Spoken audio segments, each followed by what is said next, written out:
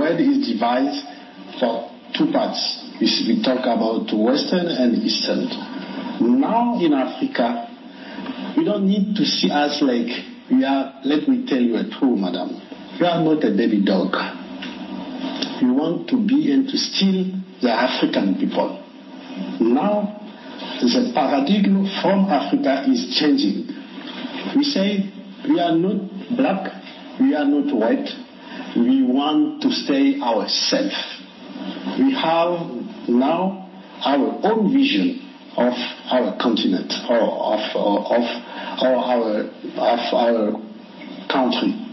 So we don't need to say, when you say, oh, you see us like you are with Mr. Mari, you are with Madam. No. I'm African. I'm Togolese. I don't want to be German, don't want to be, US, France. I'm African.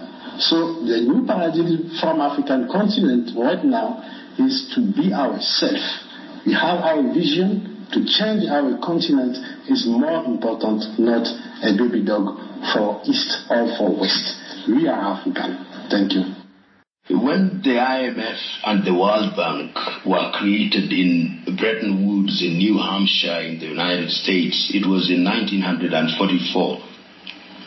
None of the African countries participated in its creation. It was British and American economists, and it was specifically designed at that time during the rebuilding of Europe, the implementation of the Marshall Plan. And when we regained our independence as African countries, we were then grafted into it. What they are designed to do is to ensure that we are in a perpetual state of debt. You can never get out of IMF and Bretton Woods institutions, generally because they want to ensure that they control your economy, and when they control your economy, they control your politics, and when they control your politics, they control you, and when they control you, they bring in military bases, and when they bring in military bases, they could determine who governs you, because if you don't play ball, they are going to instigate the armies to overthrow you, because in any event, African armies want to be trained in Sandhurst. They still want to be trained in the United States of America, so their world view is still dictated by those foreign powers. What we must do as a continent is to use our institution for purposes of financing our affairs. The African Development Bank was going to be such an engine, but you now know that it has almost 88 shareholders. The second largest shareholder is the United States of America. Japan has shareholding. The United Kingdom has shareholding. France has shareholding. They have seized and captured and paralyzed African Development Bank. It is only African in name. And as they say, he or she who pays the piper calls the tune. Even this sanction that you see being deployed against countries such as Zimbabwe is because we don't have an African institution. And one of the things that I hope that African Union will begin to do, particularly when we are going to celebrate 60 years since the creation of the OAU, now AU, in the 23rd, 24th, and 25th days of May in Addis Ababa, Ethiopia, is to rethink how we finance our affairs. African Union itself is almost 70% financed from outside. Financed even by NGOs such as GIZ and Raoul Wallenberg Institute and European NGOs. And what they do is they simply tell you, if the agenda is climate, they tell you to go to climate. If the agenda is human rights, now the main agenda is LGBTQI. They tell you, if you don't behave, we are going to cut aid. And dead aid, Dambisa Moyo, Zambians, Dambisa Moyo talks about dead aid. And Greg Mills talks about why Africa is poor and what Africa can do about it. I think that should look at these books and what they have written in terms of research very keenly. There's a good book which has been written by the Korea Ha-Joon Chang called The Bad Samaritans.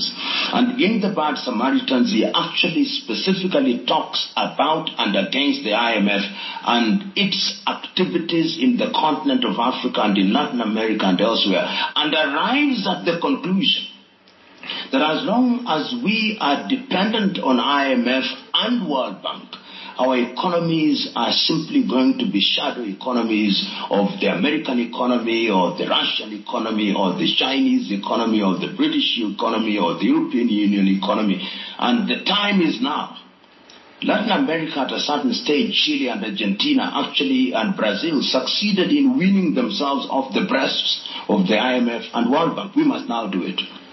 If we don't, you'll be amazed. And even at a small level, we can make all these organizations irrelevant. Danida, SIDA, or this little organization. We tell them we don't want your money. They give you $100,000. They think they own you and own your future generation. They ask you to write report every week, and they proceed from the premise that you are a thief.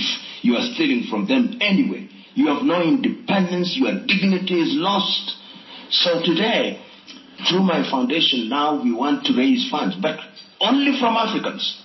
I believe that there are African millionaires and billionaires who, if we are able to persuade them that we are going to do a good job, should be the ones that are going to finance and fund us.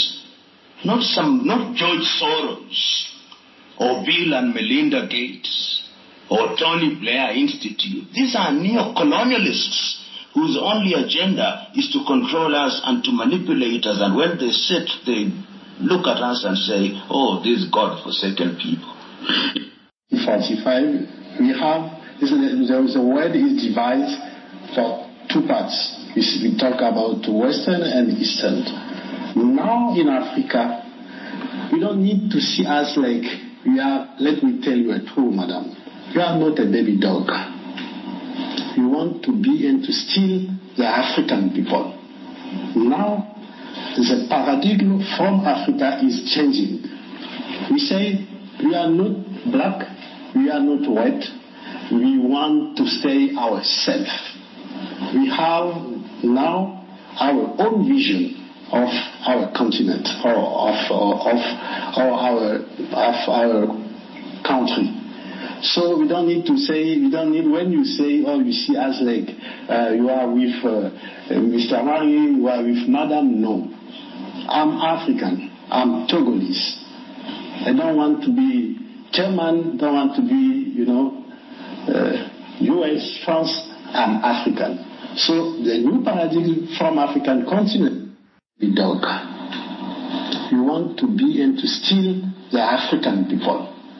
Now, the paradigm from Africa is changing. We say we are not black, we are not white, we want to stay ourselves.